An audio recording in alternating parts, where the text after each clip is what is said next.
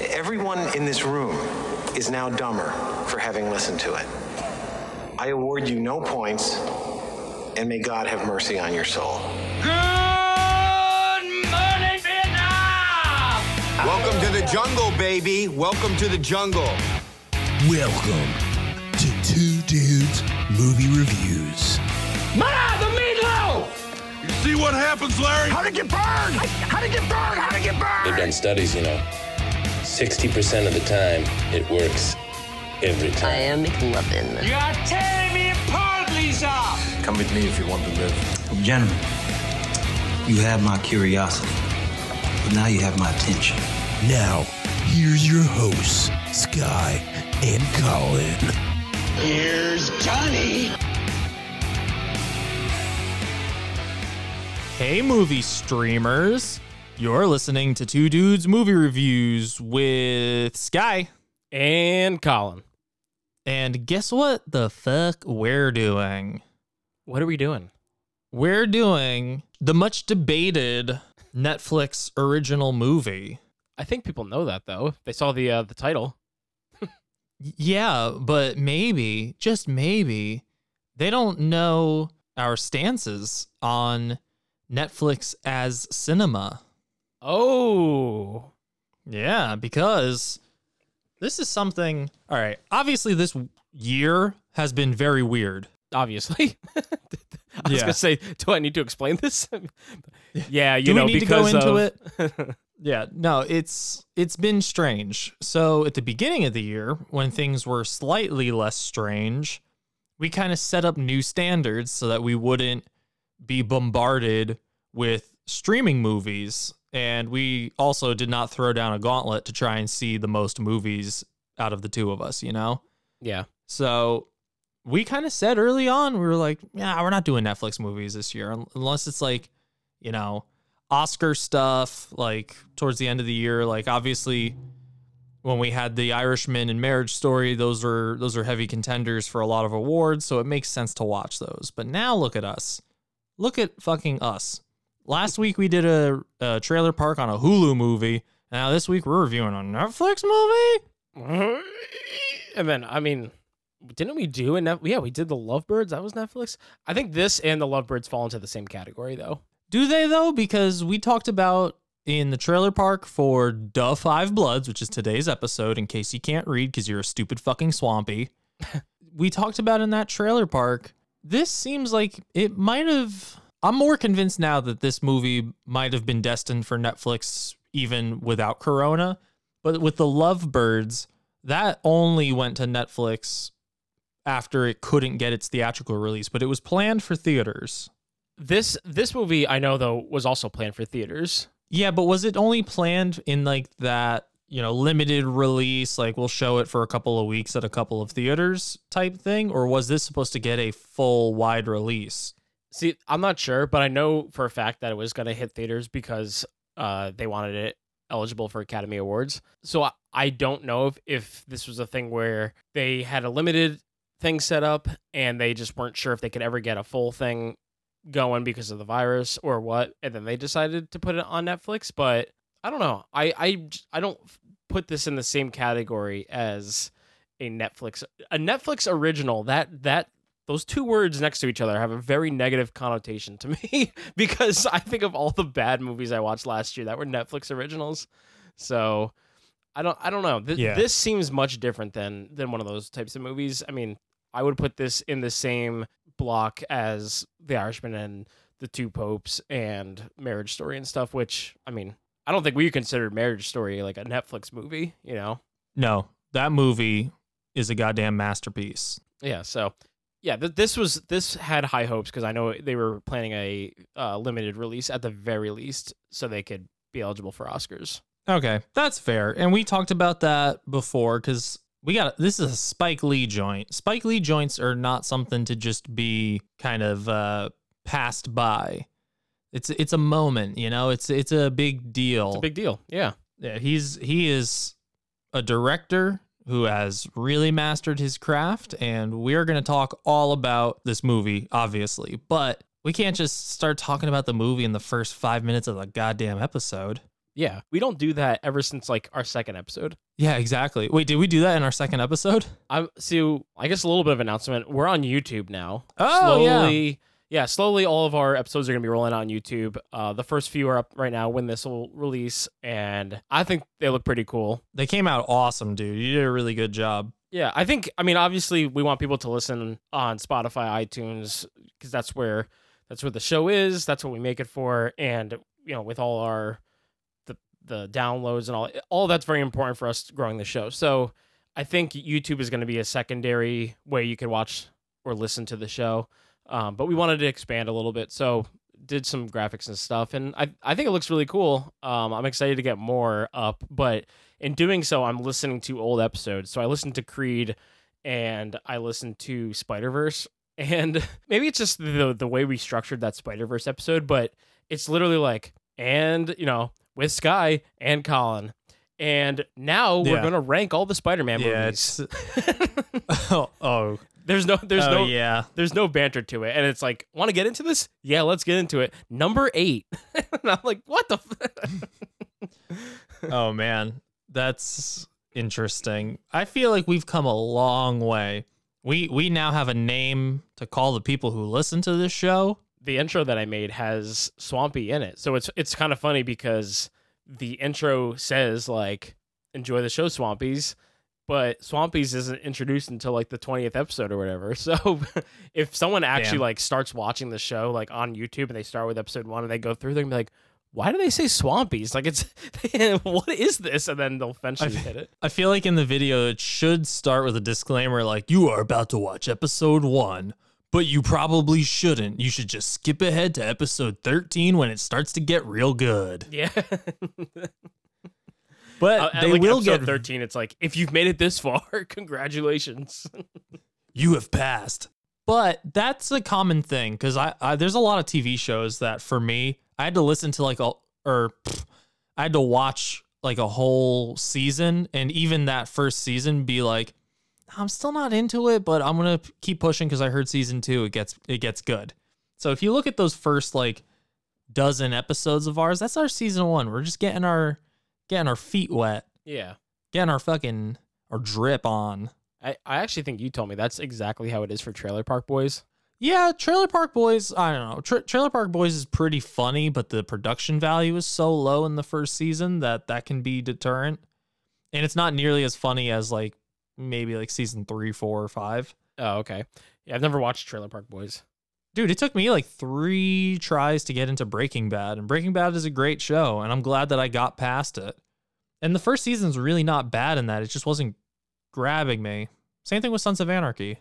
I actually got the itch to go back and watch Breaking Bad on my drive back from being home last weekend.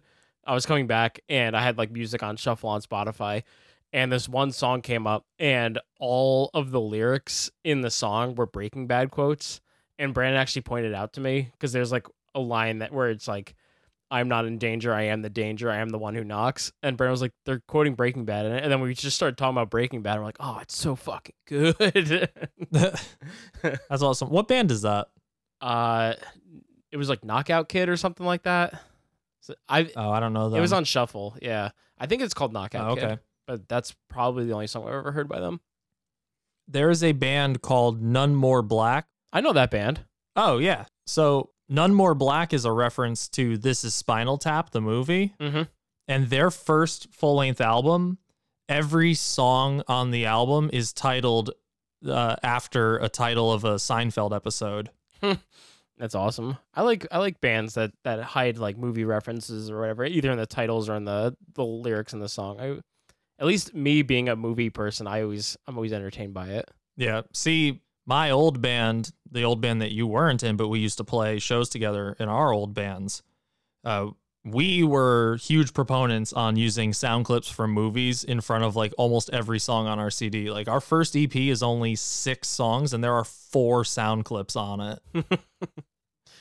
Like we just went heavy on it. But that one actually, 3 of them were from TV shows. Only one of them was from a movie. But then when we did our full length album, they were like all from movies. Yeah. We never did that. We should have done that. You should have done that. We should have done that when we had our band, but we only recorded 2 songs. And I don't know where they went. I don't have those recordings. I have them. I think the one is near useless. Well, send it to me. I still want to hear it. Okay. Because I thought I did pretty good on it. Yeah. My I fucking ripped on guitar that shredding. one. Yeah, like I was fucking killing it. I was on fire that day. Yeah. Yeah, you were, bro. I would love to get the recording that we did that none of us had even heard. Yeah, I never heard that one. Unproduced versions of it. Yeah. That was a I'm not even going to get started on it. That was annoying. That was a huge waste of time. Yeah, I'm like, come on. I don't even care if it sounded like crap. I would have just liked to have heard it. Because we like. Well, I even told the professor, because we recorded. All right, so Colin and I used to be in a band. Blah blah blah. We talked about it on the show before, and we recorded a song at a college, in a studio at a college, to help out a mutual friend, I guess, of the band. Yeah.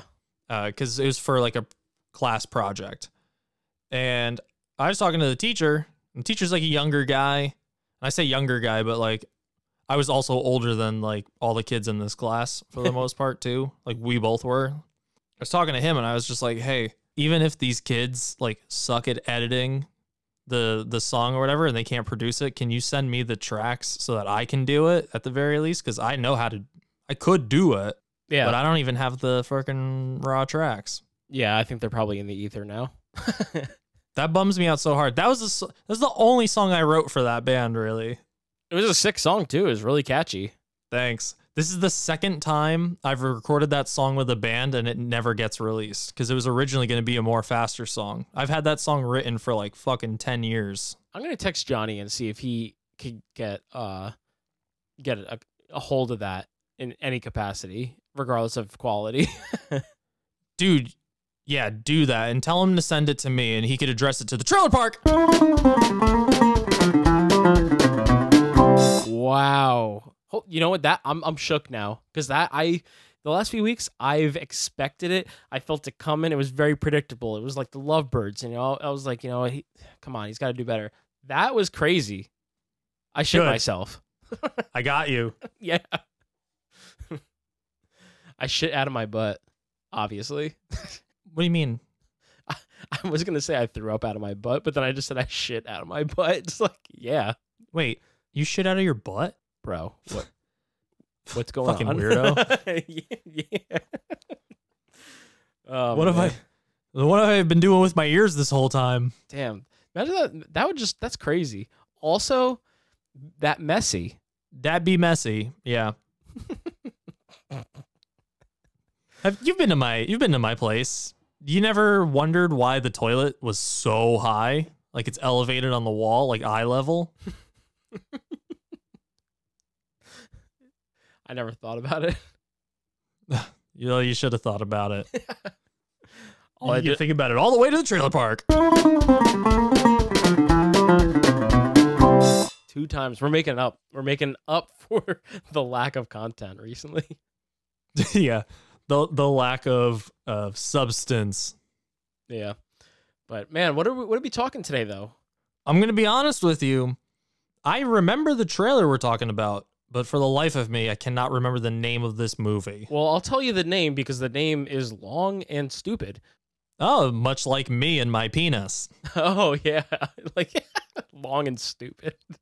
Yeah, I got a real dumb dick. We're talking Eurovision Song Contest, the story of Fire Saga. Of course. How could I forget?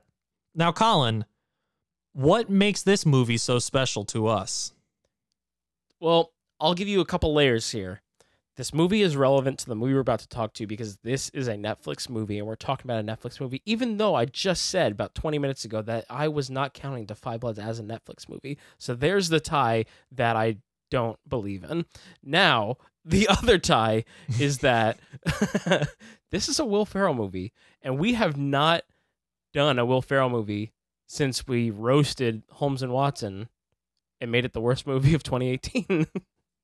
That's right. And that was only like episode 3 or 4 of our show. And we were already like, man, this was bad. This show came out right at the right time. But this isn't the first Will Ferrell movie of the Double Deuce because he was in Downhill, which was my first F of 2020. Yeah, see, I haven't seen that. I don't know if I'm going to, but yeah, that's why I don't know, man. I don't know if it could be worse than Fantasy Island, but that's one of the movies that you suffered through. Suffer indeed. Suffer indeed! Oh, dude. There's something I really wanted to talk about in this episode. Maybe we can, I'm just going to say right now. All right. Again, Netflix, it ties in. Netflix has a new show out called Floor is Lava. You seen this? Oh, okay. Damn, now I regret throwing to the trailer park.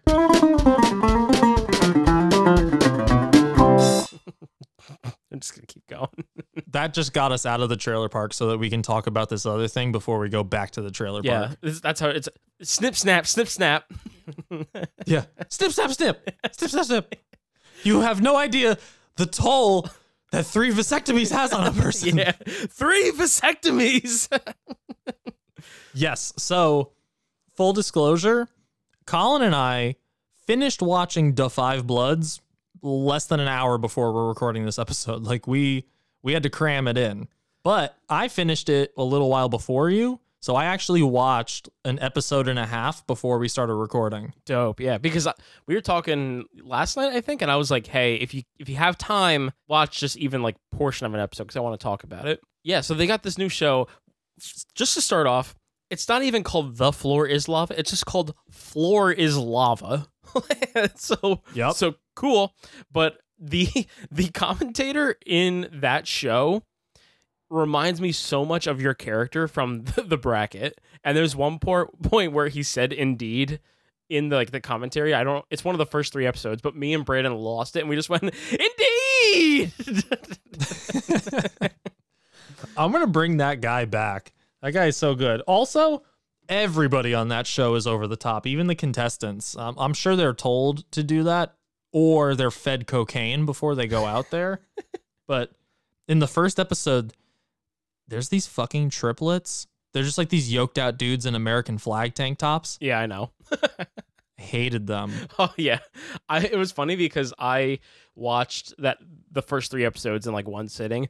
And then that night I was on Xbox with my brother and he was like, "I'm going to get off." He's like, "But I think I'm going to put on an episode of Floor is Lava and like I'll just talk to you while it's going on." So like we were still talking to each other and I could tell what moments he was at, but those people showed up and he was just like, "Oh my God, those tank tops are so fucking whack." I was like, "Oh, dude, everything you saw the about triplets." them was so whack. Yeah. It is so cringy to watch people try really hard to be funny. Yeah, I know. And that's like, I don't know if I can keep watching the show. It hurts my brain so much because like everybody, and they're just like regular Joes, but like everybody comes out and like tries so hard to be funny.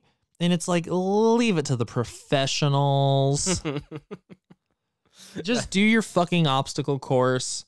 Try to win your money or whatever the fucking prize is. That's what I Stop love with about the show too. Fucking quips. Well, we were talking about another show because you ever watch Hole in the Wall?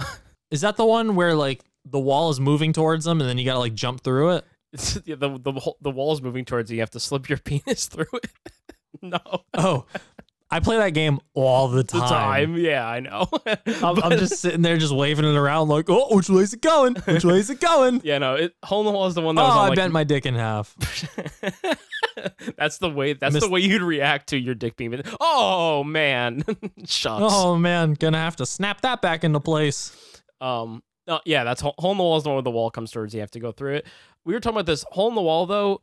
Like these shows feel very similar in stupidity. Hole in the Wall had no prize at all, other than the fact that like, hey, we'll put like the winners up on like our wall of fame type thing. At least this has a cash prize, but I love that they're like, it's a $10,000 cash prize and a lava lamp. Yeah, that's where the real money's at. They don't make those anymore. Yeah, that's crazy. But lava lamp indeed. The thing that I want to tell you though, the best way to watch that show, me and my brother found out, is to Drunk? Well, that too. But replace the word lava with cum. Oh, I'm already there, bro.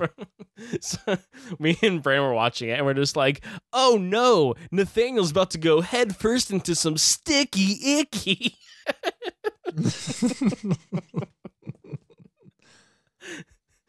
You know the rules. Anything is good to go. Nothing is off limits. You can use whatever's in the room to get across. You got to beat the other people's time and don't fall in the goo. Yeah, and remember, the floor is jizz. Machine Gun Kelly in The Floor is Jizz. Oh my gosh, this is a 7-foot vert. Nathaniel's going to have to jump really far if he's going to want to land in that cum dumpster. Don't say that about my mother. Oh, but yeah. Oh, literally, like we got on this rant and we were just started replacing everything with semen, basically, and we were losing it. There you go. You know, I was actually doing a very similar thing, except with my refrigerator. Okay. I just started going in there and replacing everything with semen. Just bottles of semen. Yeah, you should come over for dinner sometime. You know what? That'd be nice. A dinner made from a candlelit dinner. Ooh, a candlelit dinner in the trailer park. And we're back. We are back. Yeah, that one person who loves that jingle is just losing their shit. Yeah, that person is me because that jingle is awesome. I love it. I love it. Well, Played it now like 19 times. But now we're getting back to it. So we've already explained the time. We've already explained the movie. We're doing Eurovision Song Contest, the story of Fire Saga. And full disclosure, I haven't watched this. You sent it to me. You said, watch it. I saw that it was a Will Ferrell movie. I ignored it. And I went back to my life.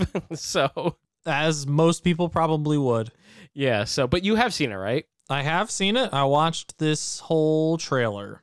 Oh, wow. You got through the whole thing. It's 3 minutes long. I think I've watched it twice now because I think I watched it when it first dropped and then I watched it again when I sent it to you. The trailer's 3 minutes long. I think that might actually be the second longest trailer behind the Hobbs and Shaw trailer, which was like 4 minutes long. No, I think you're thinking of Fast and Furious 9. Oh, yeah. No, you're right. It was Fast and Furious 9. Yeah. Because that's the one that was a long one. With the helicopter. Yeah.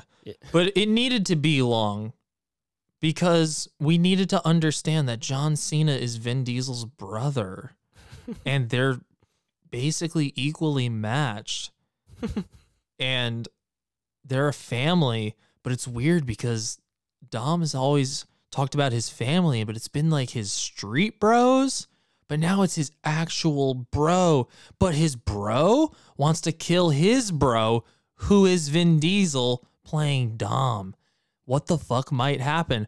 I don't know. Probably some high octane shenanigans that nobody ever should give a fuck about. But guess what? We're all going to see it and give them every goddamn dollar we have because The Rock is here. Can you smell what The Rock is cooking? Bow, bow, now, bow, bow, now, now. Listen, I could do wrestling bits all day. But do you want to watch this trailer with me? I don't think I do, but I will. It's part of my job now. Yes. You have an obligation. Ever since we were children, we've had one dream. Winning the Eurovision Song Contest. All right, everyone. I am Lars. This is Sigrid. We are Fire Saga. I'll say this. I love Rachel McAdams. Yeah, she's good. Never really had a problem with her. And I used to like some Will Ferrell stuff. Also, fun fact, this Eurovision Song Contest is a real thing. Oh, really? Yeah. Maybe he was drunk. But the United States doesn't really participate in it because Eurovision. Okay. Idiot. Officially, Fire Saga will be. But apparently it's taken very seriously in Europe. I hate them. Absolutely terrible. They're old, disgusting people. But we have no choice. So we're in. Yep. 42 countries. Hundreds of performers. I know you're a Wedding Crashers fan. I am a Wedding Crashers fan. This is Eurovision. You have to watch that guy. He is a sex player. Hey, looking good. Sigrid, very beautiful voice. Thank you. We are a duo that will never be separated. George Michael said something about other Wham guy. No one even knows his name. Andrew Ridgeley. Like his vest. You have to stay focused. We Yeah. have to win. I'll get you one just like it. I hope just so. want my ding dong to look bigger than what is really there. Smart. Yeah. I could do a camel. Do a classic camel. It's never out of style. Yeah. This is it. We have to prove to Iceland and my extremely handsome father that my life hasn't been a waste. Wait, who is his dad? That is Pierce Brosnan. I thought it was. Yeah. That is a James Bond. Yikers. For both of us. Yeah. Now, this is the part of the trailer where that 3-minute runtime on it really is felt. Because it's like, Ace of base. this trailer has 3 acts. Yeah, I forgot about Simon. Firesaga are not giving up. Tonight is our night. I'm not saying much, You don't have a single chance. mainly of because I don't making have much to say. Stop laughing, I'm trying to fight you! You hit me, but very light, like silky kitty fish in marshmallow boxing glove.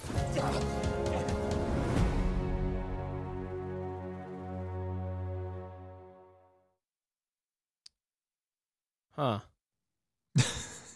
Huh is the best reaction you can have to a trailer.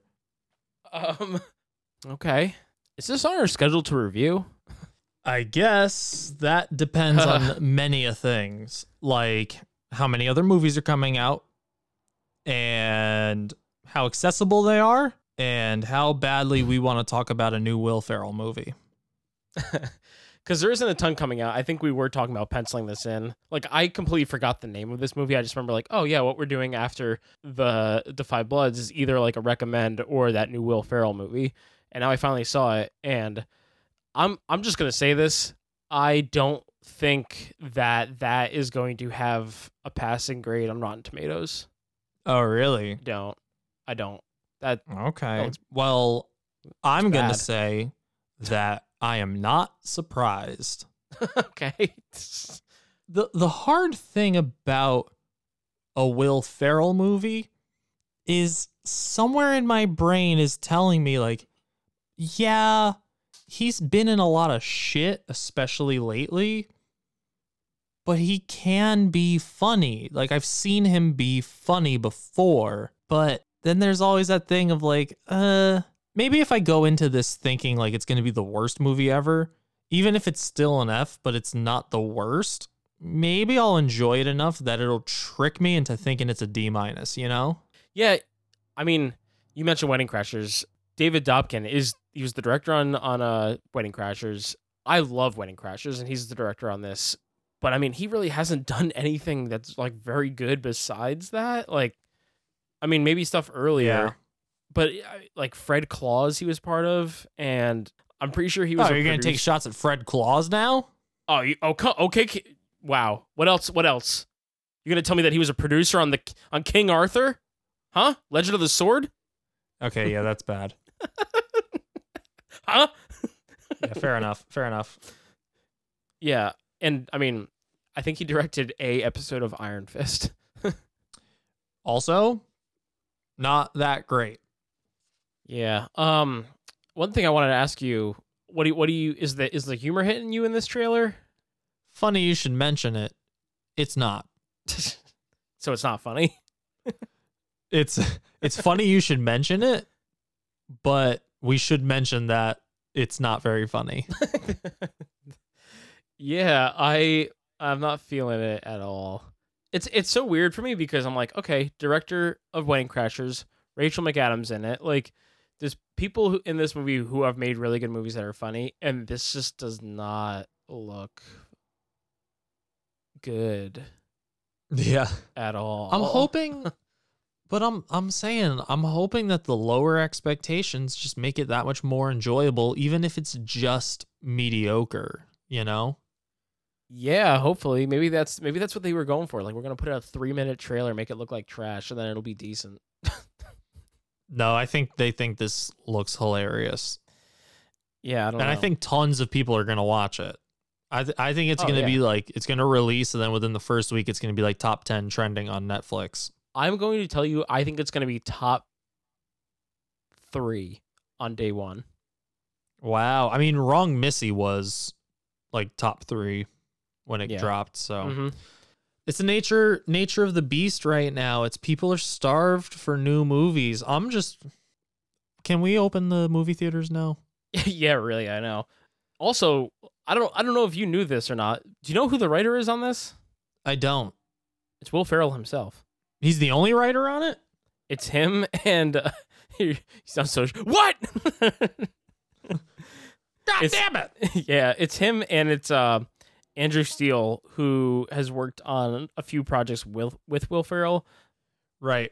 I saw it when the trailer was going. It's like the writers of Casa de Mi Padre, which that's a Will Ferrell movie. It's wildly stupid. I think it's so funny. Like, that movie is hilarious. Like, start to finish, I'm like crying laughter. But that's what I mean. Like, Will Ferrell tricks me. Yeah, he's an enigma, maybe. Yeah, he really is. He's an Edward Nigma. But yeah, I actually knew that you liked that movie a lot. I think you mentioned that on the Holmes and Watson episode. Probably did. Now, me and you being in a band, do we think that this is going to resonate? Yeah, I think so. Probably more so than any other musical movie we've ever talked about. It's because it's going to be really relatable. Yeah. Remember our European tour that we did? Yeah. Yeah, I think I did. By European, do you mean like surrounding county tour? Yeah. No, I'm European as in that tour that we went on where we just tested every urinal within like a 20-mile radius. Yeah. European. I got it. No, I slowed it down for the Swampies. Oh, okay. It was for them, yeah. You know what? The one thing that I'm going to say maybe I'm going to get some joy out of in this movie, if you go back and look at the trailer, it looks like there are like competing acts in this. Like, it's almost like an American Idol type thing. Yeah. And some of them look ridiculous. I'm hoping that there's going to be a bunch of like jokes in there with the different types of either like music or like their shticks, because it almost reminds me of all the laughs you got when you saw Dodgeball and they showed all like the recaps of the matches and they're like, oh, the lumberjacks, so like skills that kills and stuff like that. Because every time it shows that, I think that scene's hilarious. So maybe we're going to get some good laughs or something like that. Hopefully. I think that's going to be a really good way to pipe in some like weird cameos and stuff too. So yeah, that'd be cool.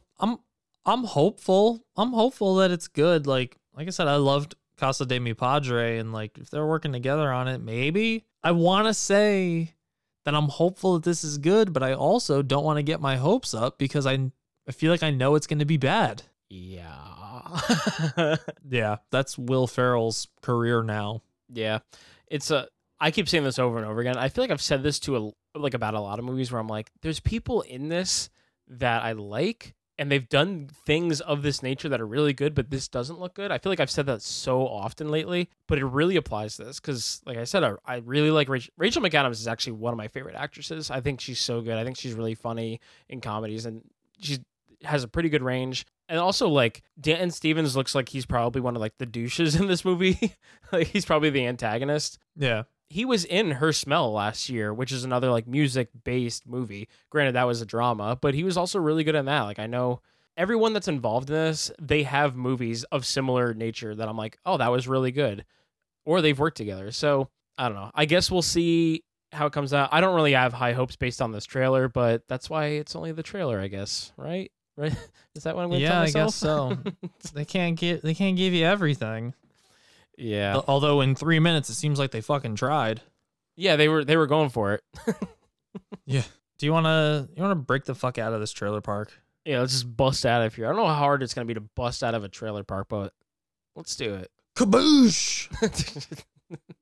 300 kick a door open. Yeah. So we made it. The main event. I say that all the time also, but we're talking Duh Five Bloods. Duh Five Bloods. For me, every time I say the title of the movie and I say Duh Five Bloods, I feel like I can't pull it off. Yeah. Okay. I agree. You can't pull it off. No, I guess I can't. I've just been saying The Five Bloods. But I think what it is too is we are exaggerating duh because that's the name of the movie. But if we just said The Five Bloods, you'd be like, oh, it's The Five Bloods. But we're trying to emphasize that it is actually spelt DA number 5 Bloods. Mm-hmm. Maybe that's so why. we sound extra white when we say it. Extra. Hey there, Colin. Have you seen The Five Bloods? I have it's seen a new Day Spike Lee Five joint. Oh, jeez. Well, let's start off there. Spike Lee's new movie. And Spike Lee putting out a movie, like you said at the beginning of the episode, is definitely, it's an event. It's a big deal. I would say that Spike Lee is an auteur. Yeah. To sound 100%. I would say, he's up there with the Tarantinos and, Nolan, all those filmmakers that when their movie comes out, you're like, oh shit, like this is a big deal. You got to go see it. Yeah. There's not a lot of directors who have a lot of weight behind their name. There's tons of directors in Hollywood, but maybe only a dozen who you will know their movies just by saying the director's name as opposed to knowing the movies based on the actors. Well, also, I feel like when you say like auteur, like this is, I definitely feel like a good comparison for Spike Lee is actually Tarantino, but you can tell it's their movie just by watching the movie without knowing who did it. Like the way things are filmed, the way their style choices, like you can tell that it's a Spike Lee movie, just like how if you watch a Tarantino movie, you know it's a Tarantino movie. Because you get a lot of close-ups of feet. You get a lot of close-ups of feet, yeah, exactly. And you're like, who could have done this? Only one man. QT. But, yeah, they call him QT. But yeah, no, and it's same thing with Tarantino.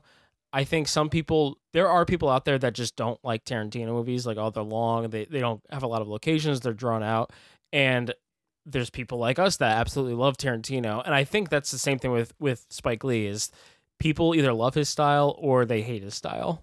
Right. And speaking of his style, because right out the gate you see it, even in the trailer you see it, and his style, and I think the Tarantino comparison continues here, is very, not like, it's definitely not over the top, but like it's exaggerated a little bit, like especially like the way he moves the camera. And he even has like that, that tracking shot where it's like on the dolly where it doesn't look like their feet are moving. Yeah, exactly. And like that's a staple for him. Like that ends up in every movie. And then you have somebody piping a monologue straight through to the camera. It's funny because I hate that. Like I straight up hate when he does that. Yeah, it works sometimes. Like I've seen some of his movies where I actually like the placement of it and the usage of it, and other times it feels like he's just jamming it in there because he feels like he has to, like it's his calling card, so he just forces it in. Yeah, I definitely feel that because I was kind of waiting for it to happen, and I was watching this. I was watching this movie with Brandon, and it happens pretty late in the movie, and I was like, I said out loud, I was like, God damn it. I was like, I hate when he does this. And there was only like 10 minutes left in the movie. Oh, it happens so late in the movie. Yeah. And it's like the most awkward shot too. Like they're not even talking. Yeah. I wasn't a fan. I mean, I'm never really a fan of that. But in general though, like I really like his style. And one thing about him that I actually think he does better than a lot of people is his movies are usually like, he's like got his pulse on the state of the country. Like this movie feels like it was made like only a month ago. Yeah, definitely topical. And again, like this is something that we kind of addressed when we added the extra intros and then when we came back after you got back from Florida. But it's not like what's been going on lately in our country is anything new. So I'm not totally surprised that Spike Lee was just like right on top of it. Yeah. Because this is kind of a recent weird occurrence too, where Netflix releases a project hot on the heels of something like, because they had that pandemic documentary that came out like 2 weeks after coronavirus was really exploding. Like it might have even been like right before the shutdown. And they were like, everybody's got to stay home, you know? But don't worry, we have this show for you. Yeah. That's just right on the nose with what's going on. So I almost think Netflix is behind a lot of this. They're just orchestrating the world right now. They might be. I mean, they're a huge company. Everybody's got them in their home. They're probably listening to us right now. I have Netflix, you know, on my computer, on my phone, on my TV. Like, it's everywhere, man. I think we just cracked the code. I think we did. This podcast is getting shut down. Shut down. But, you know, love his movies or hate his movies, Spike Lee has done a ton of iconic films. I would say iconic films. Yeah, I agree. I don't generally like throwing around the word iconic, but, I mean, it's hard to argue with, you know, Do the Right Thing and Malcolm X. You know, She's Gotta Have It, Jungle Fever. Like, it's hard to argue with his body of work. And even 2 years ago, 2018, I think was BlacKkKlansman. Like, BlacKkKlansman was nominated for like everything that year. So, yeah, that movie was great. Yeah. Spike Lee's also a writer on this movie. We mentioned it when we did the trailer park. Him and Kevin Wilmot, they've worked together before. They're writers on it. And then Danny Bilson and Paul DeMeo, they are the other two. And they have primarily like a video game background. We'd already mentioned all this. But watching the film, we'll get into it. I don't want to go too deep into it. But watching the film, because that was a little bit of my concern, was the writing on it. And I felt very early on that I didn't have to be worried about that. Really? Yeah. But let me get through the cast and we'll get into it. Maybe we could start there. I'm cool with that. Delroy Lindo, he plays Paul. He worked on Malcolm X with Spike Lee. Jonathan Majors, who I'm actually really starting to like. He was in Captive State, which I know me and you weren't huge on, but he was also in Hostels, which I liked. And then he was one of the leads in The Last Black Man in San Francisco. And I thought both of us thought that was a really cool movie. Clark Peters, he played Otis. Probably know him from 3 Billboards. I didn't pick this up until I looked at his IMDb, but he was in John Wick, the first one. Really? Yeah. He plays Harry in John Wick. I couldn't remember who that was, but I'm like, huh, that's cool. Yeah, I don't know. Norm Lewis, he plays Eddie. Isaiah Whitlock Jr., he plays Melvin. He was in BlacKkKlansman. There's actually a lot of crossover with BlacKkKlansman in this movie because we also have Paul Walter Hauser, who played Simon. You know, he's in BlacKkKlansman. I, Tonya Richard Jewell. Jean Reno is cool seeing him in this because ever since I saw Godzilla, I need more Jean Reno. Oh, of course. Yeah. And of course, Chadwick Boseman is in this movie as, I love his name, Stormin' Norman. Just love it. Just love it. But yeah, I mean, let's get into the writing first because it sounds like you already have a point to make. But I really like the dialogue on the movie. And I think the dialogue goes a long way in this movie in terms of their friendship and how they talk to each other. And, you know, I thought the writing on the movie was really good because I enjoyed the dialogue. I felt like it helped build that the chemistry between the actors and gave you the feeling that they've been friends for a long time and at least that they've gone through a lot together. So yeah, I felt early on that I was like, okay, I don't really have to worry about the writing on the movie. I can agree here. I think that our main characters are written well. Every other side character who would come into play and their relation to the group or the way that the group addresses other characters, I felt was kind of lacking. Like some actions kind of didn't feel very authentic. There was just something that was off about when a third party was added to the mix of their group. Their group had such strong chemistry and their characters are very well developed and established.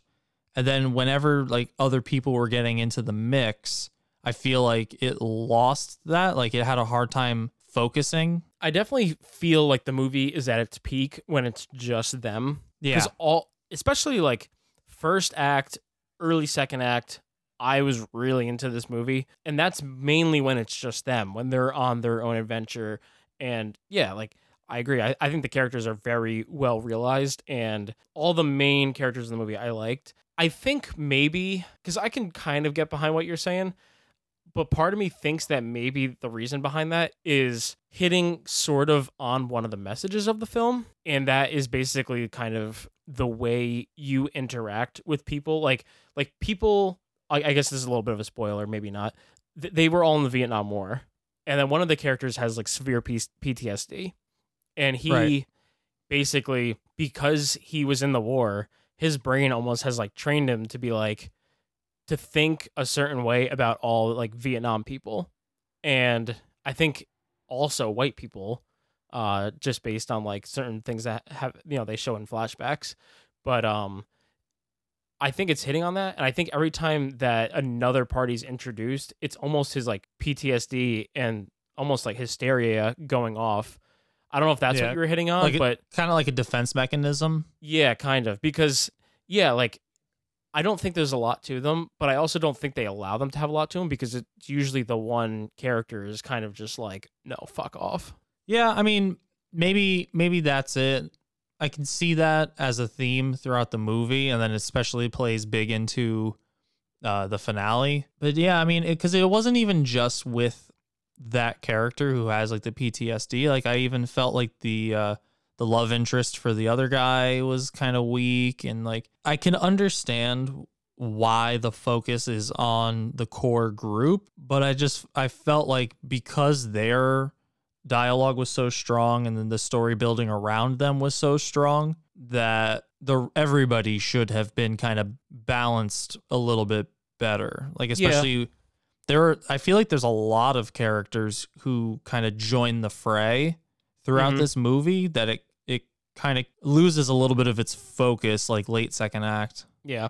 Actually, while you're saying this, it's almost changing my opinion just a little bit, or I'm having like somewhat of a realization with how I feel. Yeah. So I guess think about the third act. Well, I was just going to say real quick, like, I feel like the dialogue for the most part is really strong.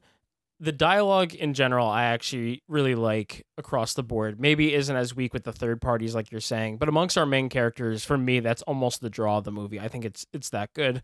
But thinking about the writing in terms of like the way other characters are used and their characterization, you can definitely pinpoint that a lot of the other characters in the movie are just there to introduce something or an idea or to say something just to have like a frame of reference for something later on in the movie. Yeah. I won't spoil, but there's a few things that like they say things and it's not subtle at all. And you're like, oh, okay, well, that's going to happen. And there's actually one thing that gets set up in the movie, and we'll talk about it later, but there's one thing that's set up in the movie, and I was waiting for it to happen for about a half hour, and then it finally happened. Yeah. Okay. I wonder, you know it? I think I do, but I might be wrong. Okay. Yeah, that's just kind of, I feel like dialogue-wise, the movie's pretty strong, especially in terms of like characters talking to each other, but maybe the writing in terms of the way certain things play out isn't as strong. And yeah, I would agree that the secondary characters aren't developed as well. Yeah, they feel kind of just tossed in and then thrown away easily. Yeah. Which is all well and good. I think the most important thing, especially when it comes to like characterization and the story building, they hit that well. Yeah. So it's weird how, like, for me, the writing is both a positive and a negative. You know what? Like I said, I can actually kind of see that now because there's some things I'm thinking about. I'm like, well, I didn't really like that part. And it comes down to kind of how the story is written, not necessarily the characters. Well, I have a question for you, and it kind of relates to the writing. Actually, it very much relates to the writing. Mm-hmm. But we talked about in the trailer park that Spike Lee, even though the subject matter is almost always sociopolitical, and he generally does like kind of dramas, he always blends in comedy throughout. Yeah. Did you feel like the humor was landing for you through this? Honestly, like, I can't really think of moments where I laughed too much. I think there was a couple times where I was humored, but in general, not really.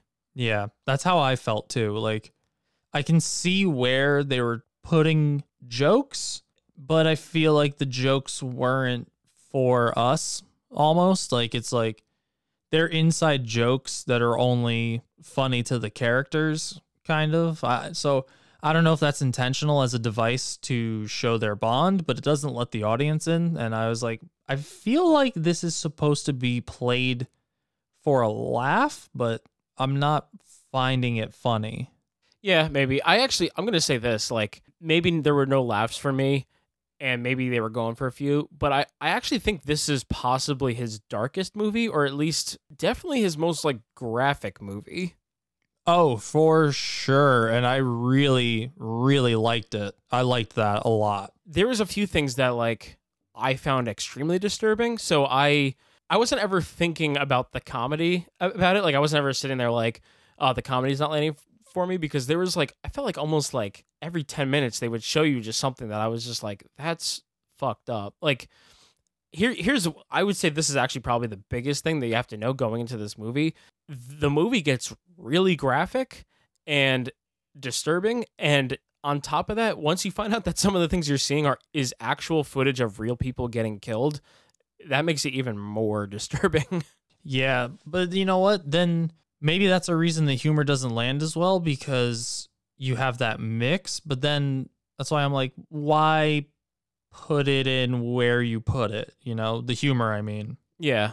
Like I said, it wasn't doing anything for me. If there was humor, it was just kind of going over my head. So it didn't phase me one way or another. I think the main thing, if they were going for humor and not having it be like actually too funny, is just because maybe you want like a quick light moment. But other than that, it's a pretty dark movie, and I mean the themes that it comments are very relevant, and I don't think they wanted people to like necessarily have like a fun time watching the film, you know? Yeah, that makes sense.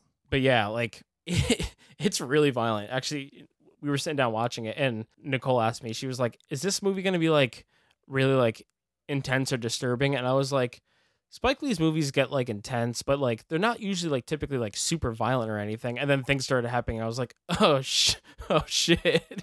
Yeah, but you're not even wrong in saying that. It's not like you were misdirecting. Like, you were spot on with that. But yeah, this was definitely a more like you said, graphic turn for him. And yeah. I was all about it. Actually, do you want to open the door on some spoilers? Because I do want to. Most of the points that I have to make, I feel like I need to spoil stuff so that we can talk about it. I'll do one more that's non-spoilery that I really liked, and then we can probably get into spoilers. Because I usually like to make it so like if I have anything that's not spoilery, get it out of the way so we could talk longer about that stuff. And then yeah, well, hit me with it then. Cinematography on this, a big thumbs up for me. Yeah, me too. Loved it. I also felt like as much as his style shines through, I felt like this looked very different from a lot of his other movies. Like, I think this movie stands out very well on its own as like being something different for what he does, but still fully capturing his essence with the camera. Yeah. The thing for me was there are directors who want to use like multiple aspect ratios and don't know what the fuck they're doing. It's actually funny that I say that because I'm going back and listening to our old episodes, and like the 5th episode we did was Bumblebee, and we talk about in I think it's the 5th Transformers movie how the aspect ratio changes on a dime, just back and forth real quick, and they're just doing it because they don't know what the hell they're doing. The aspect ratio changes from 3 different formats in this movie, but it's all very deliberate with which one they're using. And I thought it was really cool because the movie starts off and they're in Vietnam, but they're in like the city portion of Vietnam. And in that part, you have your standard like 2:3:5 like aspect ratio, and that's with the bars on the top. It's more widescreen, and it starts off like that, very standard. But then every time it flashes back to old Vietnam War footage, it goes into the 5:3 aspect ratio, and it looks like they may have actually shot it in 16 millimeter, which would be cool, or it was just edited in post. I don't know. But we mentioned that on the trailer park when we talked about it, and we're like, oh, maybe, it looks like maybe the old like the flashback footage is done that way. And again, I thought that was a good way to break up some scenes because there's some times where they flash pretty quickly between the two. And it's a good way to keep you, knowing where you are in terms of the timeline. But once they get into the jungle, it goes into the 1:7:8 aspect ratio, which is just, there's no bars. That's like, I think that's what they use for IMAX. It's just the full screen. And and that's where you get a lot of your really cool, like jungle, like overhead shots and stuff like that. And it made everything feel really big, and that's kind of when they're like lost in the woods. And in general, I just felt like very like tasteful and smart use of the camera and different styles and like mediums almost. And I was impressed by that. I thought it was really cool. I agree. I really liked that. And like you said, especially like the stuff when they're traversing through the jungle, I thought looked very cool. And I'd like to believe that they shot the older, like the flashback stuff on 16 millimeter, just because it looks so legit. Like if they did just use like a filter or something, or, that was post-production, then like that's a really good job they did, because it looks like, found footage from Vietnam. Like they did a really nice job, but they didn't lose a lot of the color from it. Like I feel like it's still like very vibrant. Like it looks really fresh. I was definitely impressed. We talk. I feel like most episodes we try and like hit the cinematography real quick, unless it's something that just isn't worth our time. Like I don't think we mentioned it in like the Lovebirds or anything like that. But like that's something I usually like to hit on. And I think as far as 2020 goes, this is the best shot film so far this year. Yeah. I'll give you that. I liked a lot of the camera work in The Invisible Man, but I don't think it's on the same level as this. Yeah. Like, again, like camera work, yeah. I think just the actual like shots are more appealing in this. Okay. Yeah, I can give you that. I really liked like the set pieces they chose for this. And like I said, as much as this movie, you get Spike Lee's style, this movie really stands out against the rest of his catalog, I think. Yeah, I definitely thought so too. Like, has he done any other war movies? I don't know. That's actually something I was gonna mention with like the violence and stuff. Like me personally, I felt like you can kind of tell that he hasn't directed a lot of action set pieces. Right. And really, I'm comparing that to like action staples, where I'm like, oh my god, like this is so visceral. This is like the action scenes get intense, but I think a lot of it is because of the gore. But like when you're actually watching like what's going on, they're pretty like static shots, and it's usually just like 5 people in a line like kneeling down in the grass just firing off like AK-47s. And like it didn't feel as finesse as something like I'm gonna mention John Wick or whatever, where you see everything, you see the reload and stuff. So and it doesn't need to be like that. Like I think it did its job. Right. But I was just thinking about it. I'm like, I don't know how experienced Spike Lee actually is with like doing action. Well, that's interesting that you say that. And I don't mean to go backwards, but it kind of pertains to the writing a little bit. But I guess spoilers here. But there's a scene in the second act when they're being attacked like in the jungle. Mm-hmm.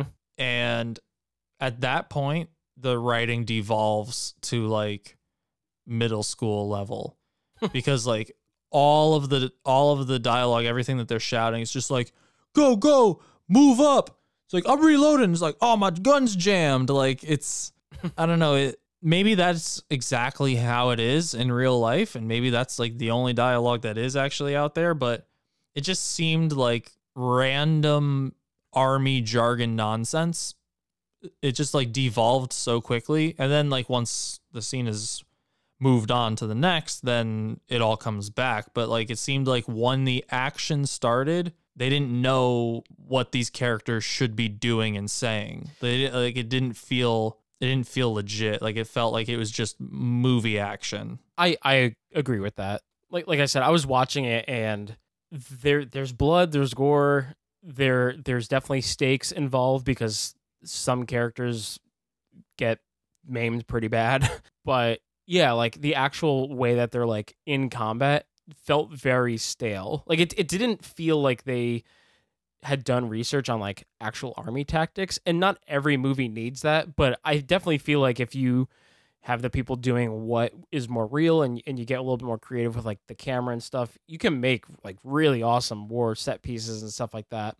And I don't know, because there's a lot of themes that they want to talk to in this movie, and so I don't know if the focus was really like, oh man, we're gonna like give them like some crazy John Wick action sequences in this movie. But when the action was happening, it felt stale to me. Like you were kind of like it just I'd seen that before. It actually reminded me of like in this, and this is going for camp, but like it reminded me of like the action set pieces in Tropic Thunder. Yeah, dude. Yeah. That's weird that you said that. I was thinking about Tropic Thunder today while you're watching it, or just in general. Kind of in relation to this because it was after I just watched this, Mm-hmm. and I was just like researching like movies from various years, and I saw Tropic Thunder, and I'm like, oh yeah, like I started making like the comparisons from that movie to this movie. You know, it's similar like terrain and stuff like that, and they're obviously wildly different. But I kind of see like what you're saying in terms of like the way they shot the action in this. Like it almost feels like that. I always just think of Ben Stiller down on one knee, just like screaming and shooting bullets with no cover. Yeah, the way all good soldiers do. Yeah, it's just ah. Yeah. Yeah, and then we'll get into spoilers in 1 second. The last thing that I want to go into, and we don't even have to go into specifics, but again, it mainly pertains to your main five in the movie. But acting's great in this. At least I thought it was. I thought the two characters you get the most time with, I was super impressed with. Oh yeah, and they're both such strong actors. Like I've seen them in a bunch of stuff, and I've never seen them phone it in. Well, you know? I was gonna say, DeRoy Lindo, like, I think this might be the best he's ever been. Like, he's got some crazy monologue. He's got a lot of like manic moments. I thought he was great, and then Jonathan Majors, all of his monologues. Yeah, I was gonna say Jonathan Majors. You know, I mentioned that I really liked him in The Last Black Man in San Francisco and stuff like that. This is also, I think this might be like a game changer for his career because he's pretty early on in his career, and especially the more emotional moments later on in the movie when he's talking about like his mom and stuff. I was like, it was hitting me. So I was really good acting movie. Yeah, I definitely agree with that. I couldn't find anybody who was really like bothering me or taking away from what everybody else was doing. I think, and this movie's obviously like an ensemble because the whole premise is around this group of friends who kind of stuck together after, you know, getting out of Vietnam, or at least coming back together after getting out of Vietnam. Mm-hmm. So there's a lot of moving pieces. You have to build all of these characters simultaneously. But then that means if you got one guy who's out there fucking killing it and everyone else is kind of being a slouch, then it's going to be very apparent. But I also think Spike Lee is really good with his casting choices throughout his career and also knowing how to get what he needs out of everybody that he works with, because all of his movies, even the movies that lean more closely to comedy, he always gets really good drama out of everybody. And I think he just has such a deep understanding of what these characters should be that he knows exactly how to get the actors there. Not to take away credit from the actors' work, but I think I think any of them would agree that it's a team effort.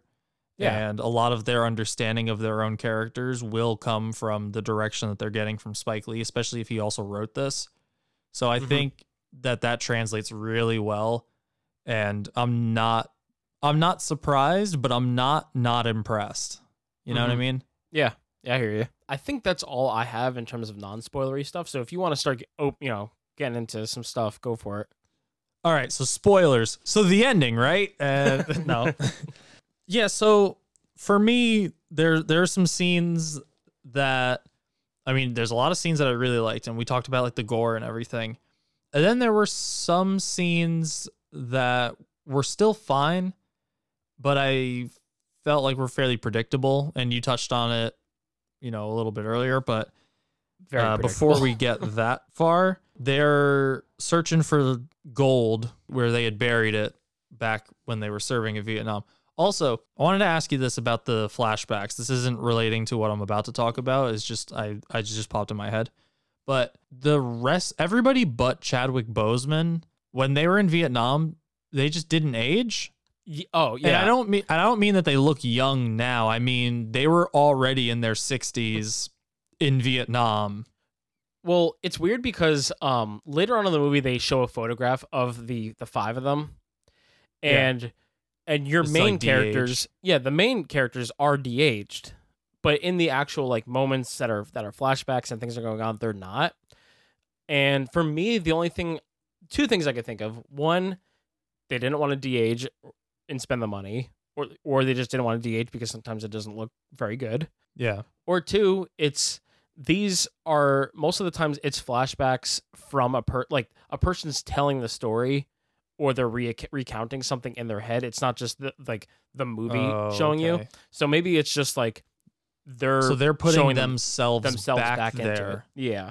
Got you. Okay, then that might have just been something that I either missed or I just like didn't pick up on.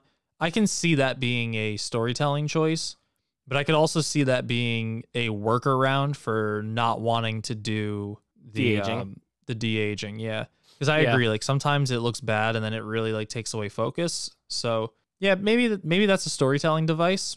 I'm okay with that. It didn't bother me. I just noticed it and I was just like, wait, what's happening?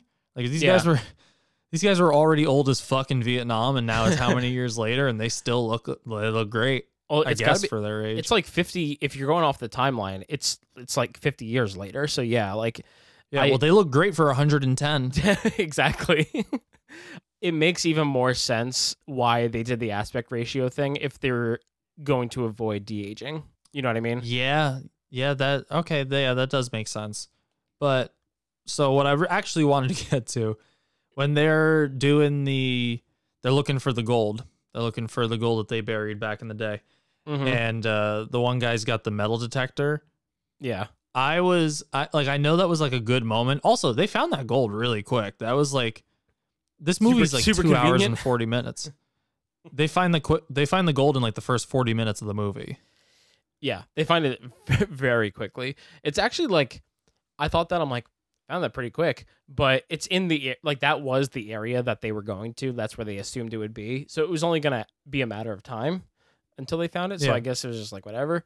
I actually think like right around that moment, that was like when I was having the most, like that's when I was enjoying the movie the most. Yeah, that was good because at that point, I think we got like a very even mix of everybody's story, like from the group. And then we got to see some like ups and downs. And then I actually really like the scene where the Vietnamese boy who's like missing a leg comes into the bar and is like asking for money. And like, I liked the way that scene played out. And I think it was very well acted by our main group, and they really conveyed the emotion that they needed to there. Mm-hmm. But something about that scene where he's like they're looking for the gold and he's using the metal detector. I was actually on edge, and it's not even because the scene is intentionally building tension. You thought he was going to hit because a the landmine. whole time I'm just like, that metal detector is gonna find a landmine. Like one of these is gonna be a landmine. So like the whole time when they're digging for gold and he's going off and looking for more of them, I was just waiting for the one where he gets a little bit too far away, and he's like, "Oh, I got another one over here." Then he steps on it and it just blows him to fucking shit. Yeah, that was what I was talking about earlier, where I was like, they set up the whole thing. They're like, "Oh, what are you doing?" She's like, "Oh, I look for landmines." Like, that's what we do. And I was like, okay, someone's going to step on a landmine later on in this movie. And yeah, like, I think they were intentionally doing it that way, where he was kind of walking off to put you on edge. And it was effective because I was waiting for that guy to get blown up for a while. But when someone hits a landmine, like when that scene finally comes, it is telegraphed from a mile away. Like, I don't know if you felt that, but I was just like the way it's shot, the way he's walking away from the group and everything. I said like 5 seconds before it happened to Brandon, I was like, because I knew Nicole wouldn't like gore. I'm like, he's about to step on a landmine. And then I think Nicole closed her eyes and then poof, and I was like, yep. Yeah, no, definitely telegraphed. But I'll say the sound design was great because I got the surround sound with the subwoofers and everything. When that landmine went off, I thought a landmine went off in my fucking backyard. I was like, holy shit, that was loud. Yeah. So good job there. The sound design for me, I thought was pretty good. It wasn't like a standout to me, but I thought it was good. You mainly pick up on it when there's like action set pieces, I think. Yeah. A big negative for me about this movie, and something that actually is going to drag my grade down a bit on it, it's hella long. Yeah.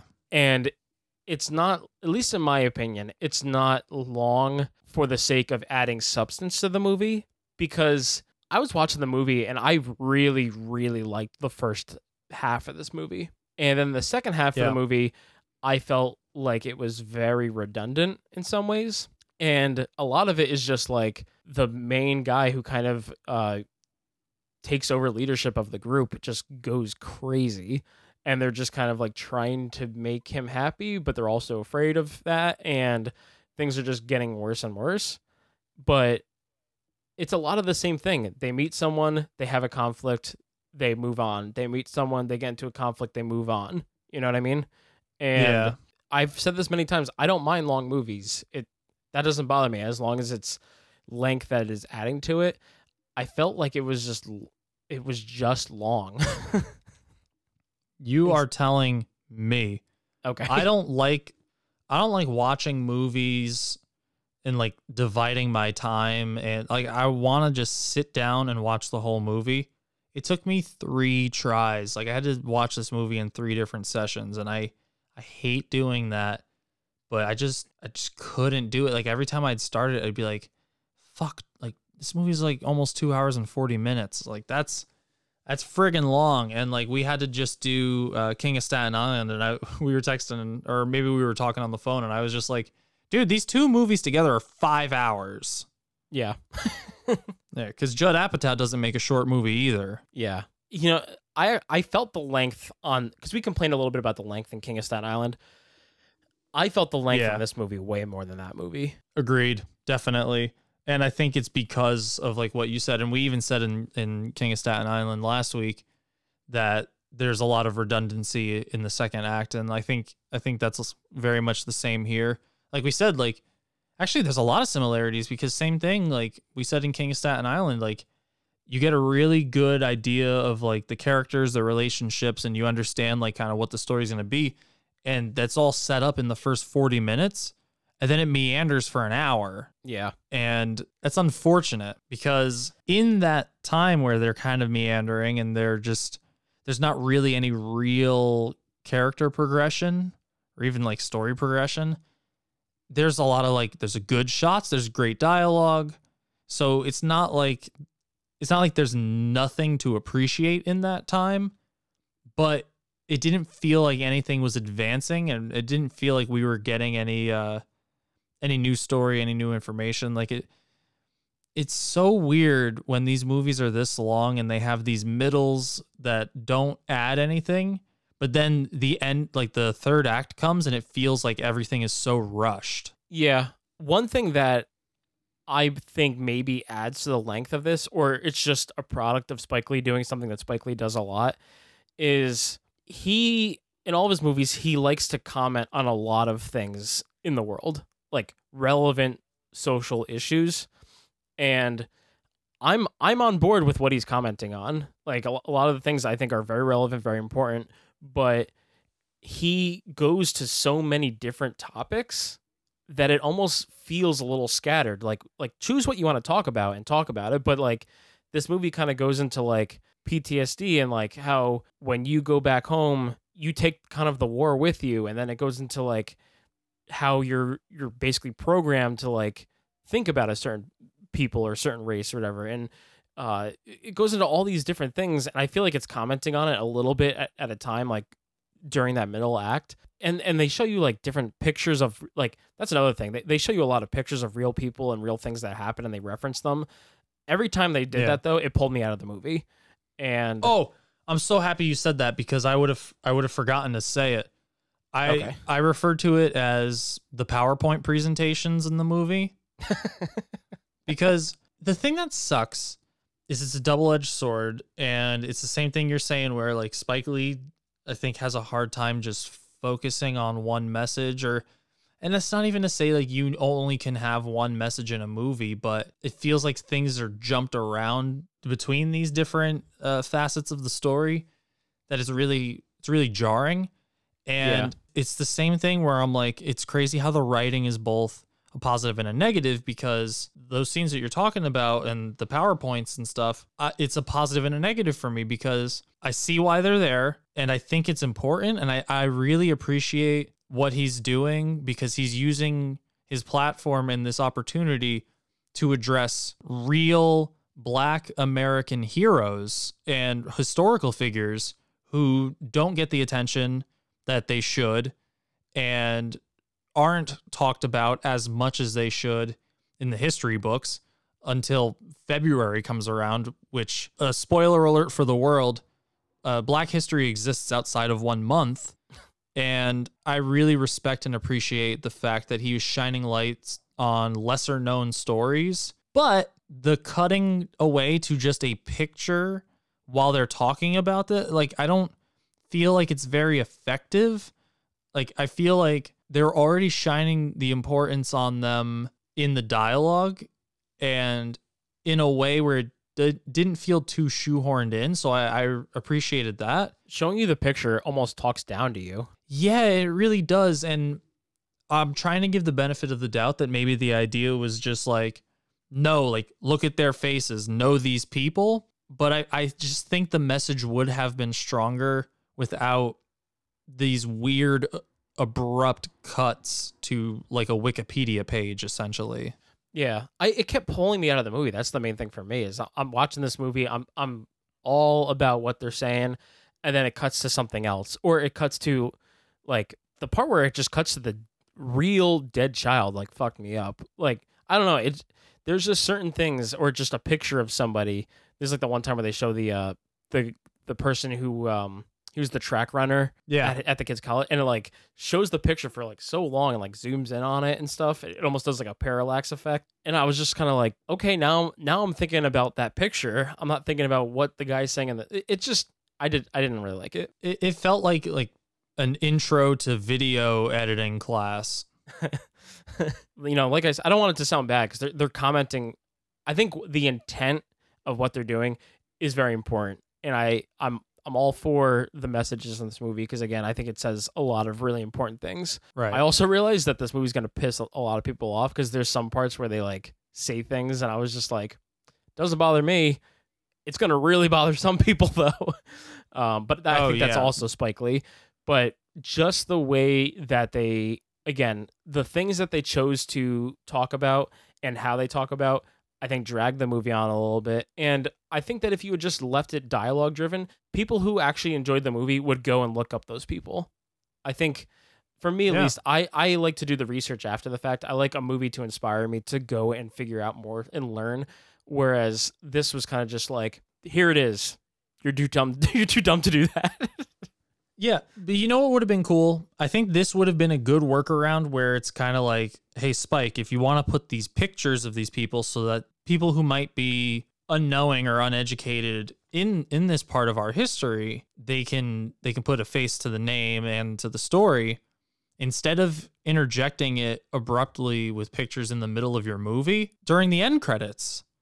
Yeah. So you reference them, you keep them in the dialogue, because also those stories that they tell are relevant to the progression of the story. So it's not like them talking about them is what's abrupt. It's just those cuts. It's really about the editing, not so much the story.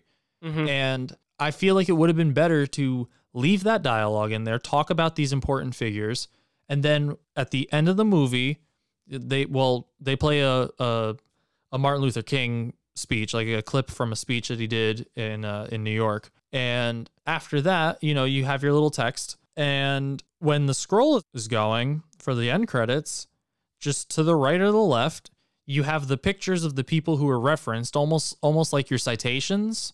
Mm-hmm. And you put up a picture of this important figure that you wanted to showcase.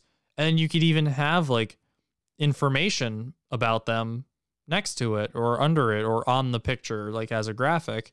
And then you play the next one.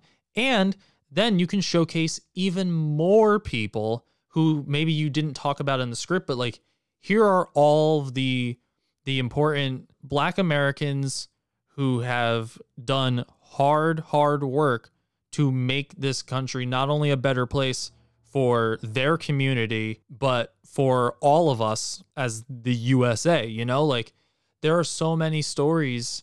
Like you look at like the Tuskegee Airmen, and like they'll have like movies for them, but like I feel like a lot of people don't really know the history, and I feel like there's a lot of people who go unsung as heroes because of inherent prejudice. I feel like he could have utilized his platform, I don't want to say better, but just differently.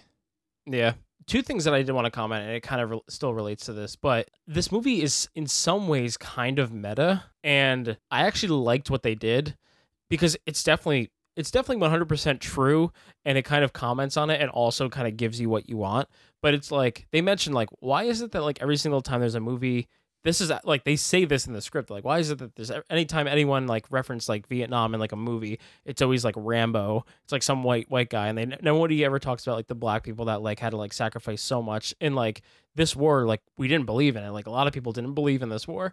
And Yeah. I just thought about that for a second, because that line is delivered early in the movie, and especially when I was probably at like my highest, or like shortly after that I'd be at like my highest, because like I said, I was really enjoying it for the first half, and they referenced that and I thought about it. I'm like, it's definitely true, because this movie is like hitting for me right now. And Rambo, I just don't like I think Rambo is crap. And or at least like some of the Rambo movies, I mean, we talked about Last Blood, which isn't Vietnam, but like I was just thinking about like that franchise and like this, and it's definitely true. And it's funny because like you're getting a movie essentially about that is honoring the people, and they're commenting on the movie, and multiple characters in the movie are based on real people. The one character, I'm blanking on his name in the movie, it may have been Melvin, but the one that jumps on the grenade, Oh yeah. he's named after someone else who, you know, I think he may have been the first African American to win a Medal of Honor or earn a Medal of Honor, and it's because he sacrificed himself and jumped on a grenade for his his squad. Yeah. So like thought all of that was really cool. And just going back to like the messages of the movie, like I agree with so much of what is being said. For me, where I'm coming from, I would just rather watch a movie that really nails its message, even if it's only one thing. If it's really nailed in there and finessed, and they, you know, drive it home, I would rather watch that than like 5 ideas that are scattered. Yeah. Even if all 5 of those messages are things that I agree with and believe in, you want to be concise and clear. And especially right now, I think it's important to kind of hone in on what the real message is that we're trying to push out there. You know, it's like we're saying, like, you have too much stuff going on. It's people are going to not pay attention to all of it. It's going to like desensitize. People are going to be like, oh, well, it's trying to say this, and this. So now instead of focusing on what's the most important thing of all of it, they're just overwhelmed by all the different things that they just don't care about any of it now. Mm-hmm. I mean, the other thing that's unfortunate about this is I think the only people who are going to see a movie like this are people who already are in agreement with it, which is like a whole nother huge problem in the world just in general. It's people only are seeking out other people who agree with them. And I feel like movies like this, like I really hope people who don't have as good of an understanding of what's going on right now, I really hope that they can see something like this, and maybe because it's a movie, because it is, you know, fictional, that it's an easier pill to swallow, because I think there's obviously a lot of like difficult conversations happening right now across the country, and maybe watching the news isn't the best way to receive a message. And that's why I think like art is so important in general, and especially like giving a voice and amplifying the voices of Black authors, Black auteurs, and Black artists, so that they can try and convey the message in a more palatable way than what the media is trying to show everybody. Yeah. I have a question for you. There's a character in the movie that wears a Make America Great Again hat. Yep. Do you think that was necessary? No, I actually wrote that down. I felt like that was very heavy-handed and not needed. See, here's the thing. Like, I think everything that the movie is trying to comment on, it's not political, you know?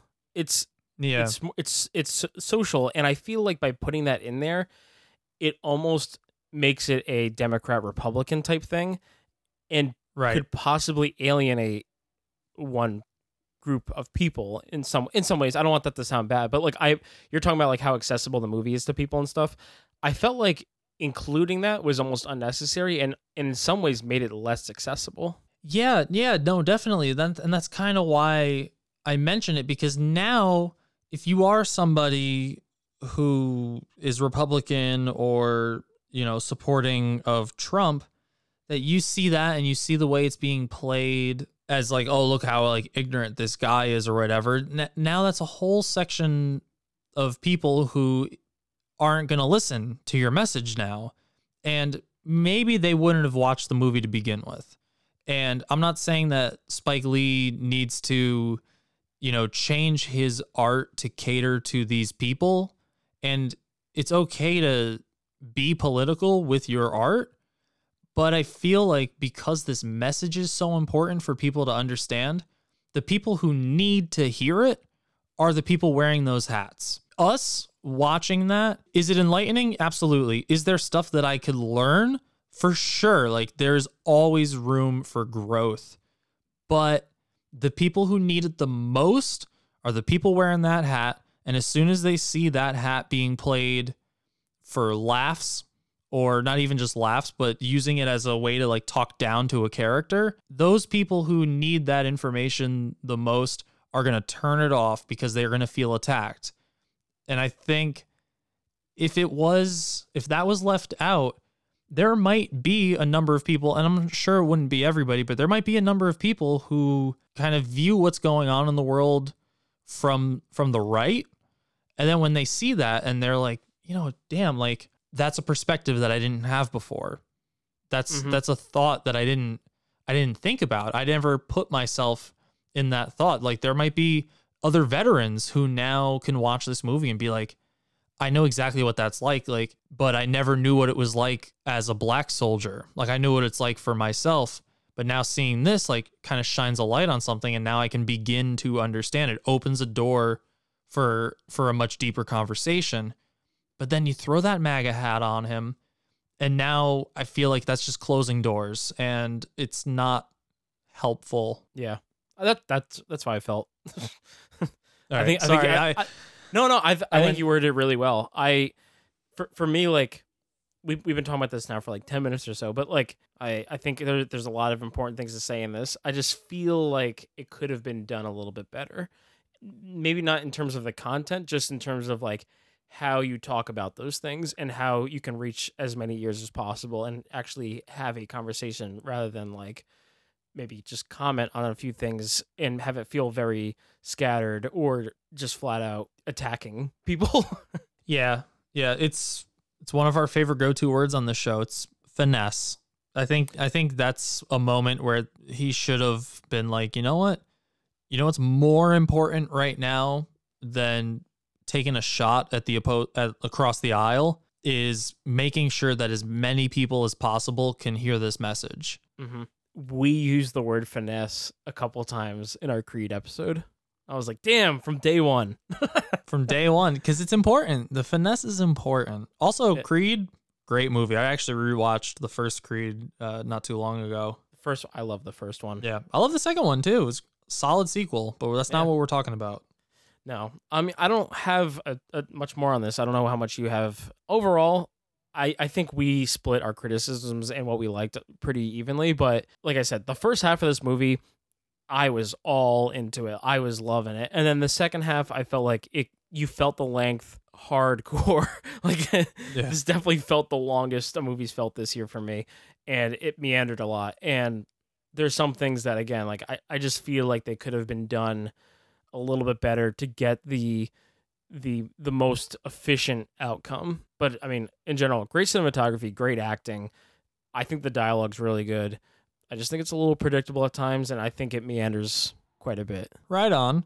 Well, do you have some tomatoes for us? I do. And I don't know if you looked at these beforehand or not, but I said out loud before I looked it up, I was like, guarantee you that this movie is going to be crazy divided. And then I looked it up and I was like, yep, that's exactly what it was. Tomato. The critics, they're bringing this in at a 91%. All right. A minus. The audience, they've got this at a 55%. Whoa, an F? Yeah, baby.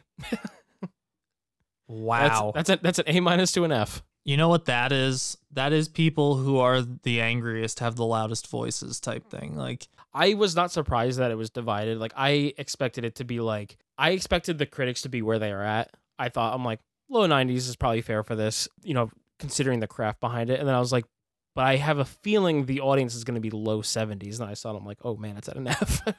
Damn. Yeah. Well, I mean, honestly, if you think about it, like, that's like 50-50 basically. Yeah. Mm-hmm. That's your left and that's your right. But I wonder now that we've talked about it for 35 minutes, maybe if not having the MAGA statement, do you suspect that it might have been less of an even split? That probably could have gone a long way. Things that I think could also potentially hurt it. I think the real images and how disturbing they are probably turned off a lot of people. Oh, okay. That's just me, but there's a few that are in this that are real clips of people dying that really disturb me. And I watch tons of messed up movies all the time, but I don't want to see real people die. Like, I think that's kind of fucked up, honestly. So yeah. It's just like that messed me up. And then I don't know if the ending of this movie is all that satisfying. Like, I think it ends somewhat in a way that you would expect it to, but yeah, probably not the way that most people were rooting for it to end up when the movie starts. You know what I mean? Or at least the casual. Yeah, I got you. All right. So. Well, on that note, I am going tomato. Because this movie does not deserve a failing grade. This movie, for all the reasons we've already said, is very well deserving of a viewing. And I did grade it a little bit lower than the critics there. They went with A-. I gave it a B. I gave it a B also. Really? Yeah. Mm-hmm. Awesome. I love when we got the same grade. Yeah. Yeah, tomato, and it's a B. Second half of this movie was just kind of tough to get through for me. Yeah, tell me about it. And not even for like those graphic reasons that we discussed, because that really doesn't bother me. I don't know if it should, but it doesn't have an effect on me like that. Now, if they were showing like a doctor giving somebody like a needle, that freaks me out way more than like bodies getting blown up and stuff. Like, gore doesn't do anything to me, but for some reason, like, needles, just, I can't do it. Gore doesn't do anything for me either. I think it's just the fact that it's a real person that actually happened to them. Like, just something just feels weird about that you used some real person's death in your movie. Yeah. When I got done watching, I was like, this deserves a good grade. Like, I enjoyed it. I knew it was going to be divided. Didn't think it was going to be that far, but I knew it was not going to be. I knew both parties weren't going to be high on it. Yeah, for sure. I would suggest to the Swampies, do not read the audience reviews on this movie, because I am sure there's going to be a lot of hatred in those comments, and that's not what we need right now. Yeah.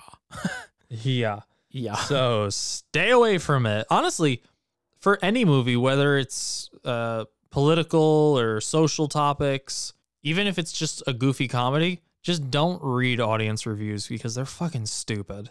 Mm-hmm. Like, they're horrible. Like, I was reading audience reviews recently on Midsommar, and I wanted to punch every face on the world.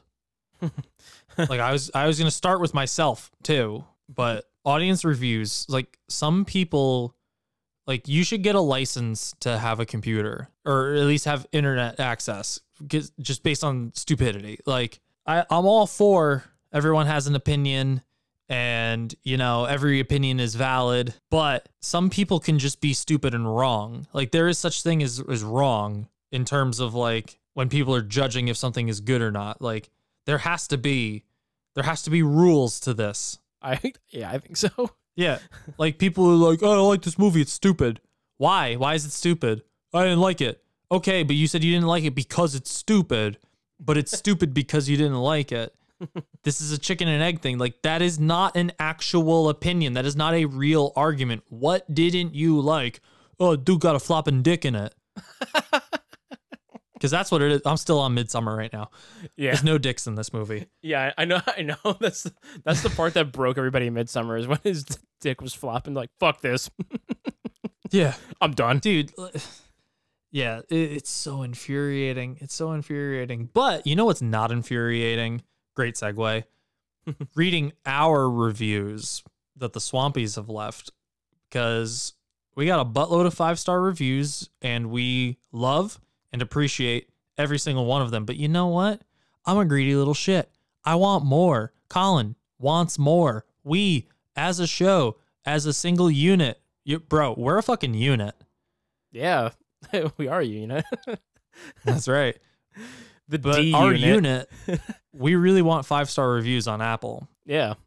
I was actually thinking about this, and we haven't talked about this, but I think now is a good time to do it. I think we're going to do another t-shirt contest soon. We haven't officially announced that, but if you leave us a 5-star written review on iTunes, you will be eligible for any contest we do going forward. So if you're listening to this and you're new to the show, if you leave us a 5-star written review on iTunes, that'll qualify you for any giveaways we do. So that's right. And if you are a Swampy who has already written a review, you're already entered. Yeah, it works out perfectly. More chances to win mucho good shit. Yeah. The only people who are not still entered is anybody who has already won something. Yeah. If you won, you can't win again. Sorry. Yeah, sorry. Unless in the future we come up with a different strategy for a giveaway. In which case then it's all bets are off. We're back at it again. But we haven't done a giveaway in a little while. I think we said the next one would be at 100, which is the longest stretch we've asked for. I think like our first one was like 10 reviews, but then by the time we hit 10 and re-recorded again, we were already at like 20 something. Yeah. And then we went 50, yeah. So then we were just like, all right, well, I guess that's 10. And then we pushed for 50. We hit 50. We're above 50 right now. I don't know if 100 is too hard of a goal for right now. I don't know, man. But if you guys can get us to 100, then fuck, maybe we'll make a really nice care package. Maybe just a little bit, something more than just a t-shirt. Maybe throw in some extra goodies, because there's a lot of different goodies on twodudesmoviereviews.com. If you want to see our merch shop, a lot of new designs and stuff. So there's options, baby. And if we can hit 100 quick, I'm totally fine, dishing out some extra goods. Yeah. I would be really stoked if we hit 100. We have an internal goal, and that would get us closer to it. But I don't know. I just think you hit 100. 100 is a cool milestone for stuff like that. So I think maybe when we hit that, we can make a little announcement, do a giveaway or something like that. Yeah, it would be a real nice thing to do. And entering doesn't cost you any money. You just gotta give us 5 stars and say a little, hey, these guys are cool type thing. Cost me my time. Well, I'm sure a lot of people have a lot of time on their hands these days. Better get to it before the quarantine ends. Exactly. Although by the time this episode comes out, every state seems to be just like, fuck it, we're in phase 4, open everything, even though cases are on the rise. Mm-hmm. Way to end on a positive note. But you know what to do. Follow us on social media at Two Dudes Movie Reviews. We already plugged the website and where you can listen. Go check out our YouTube page. I know a lot of people like to listen to podcasts on YouTube, but also it's funny, we're plugging this and it's like, hey, go check out our YouTube. And it's like, this episode probably won't be on our YouTube for like a month. Well, it might be longer than that. We'll see. Might be longer. Well, I think once we're caught up with the YouTube channel, we'll start releasing the weekly episode just on a different day. So like if our regular episodes come out on Wednesday, then maybe on Friday or Saturday is when it hits YouTube. So yeah, if you want to listen to it first, you subscribe here. You go to Spotify, you go to iTunes, you go to friggin' the other ones, Stitcher. Stitcher, podcast.com, TuneIn Radio. iHeartRadio. Yeah, there you go. All that stuff. But yeah, you guys friggin' get it. Or maybe you don't, you stupid Swampies. I don't know. It's hard to tell. I've been talking down to the Swampies a lot lately, but I love you guys. We do. Undeniably. Yeah, we love you guys. I shouldn't just make it about me. Yeah. Colin and I love you, but we're getting a divorce. Oh! And on that note, this is news to me. Well, suck it, Swampies.